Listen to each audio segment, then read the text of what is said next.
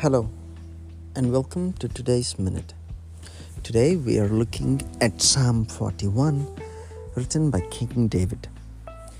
For today I'm drawn to verse 11 where King David says, I know that you are pleased with me, for my enemy does not triumph over me. Friends, as humans we have a tendency to be certain of our things in our life.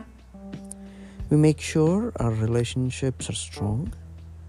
If not, we try and work hard towards building our relations. The question is, what is the unit of measurement to say how strong our relationship with someone is? In this psalm, David says that he is certain that God is pleased with him and that his relationship with God is strong.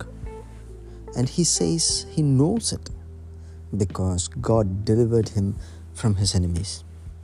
The question today is, what is our testimony that screams out to us and to the rest of the world that God is pleased with us?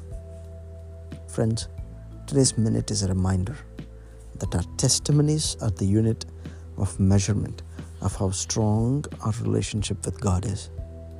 Let us grow from testimony to testimony. Amen.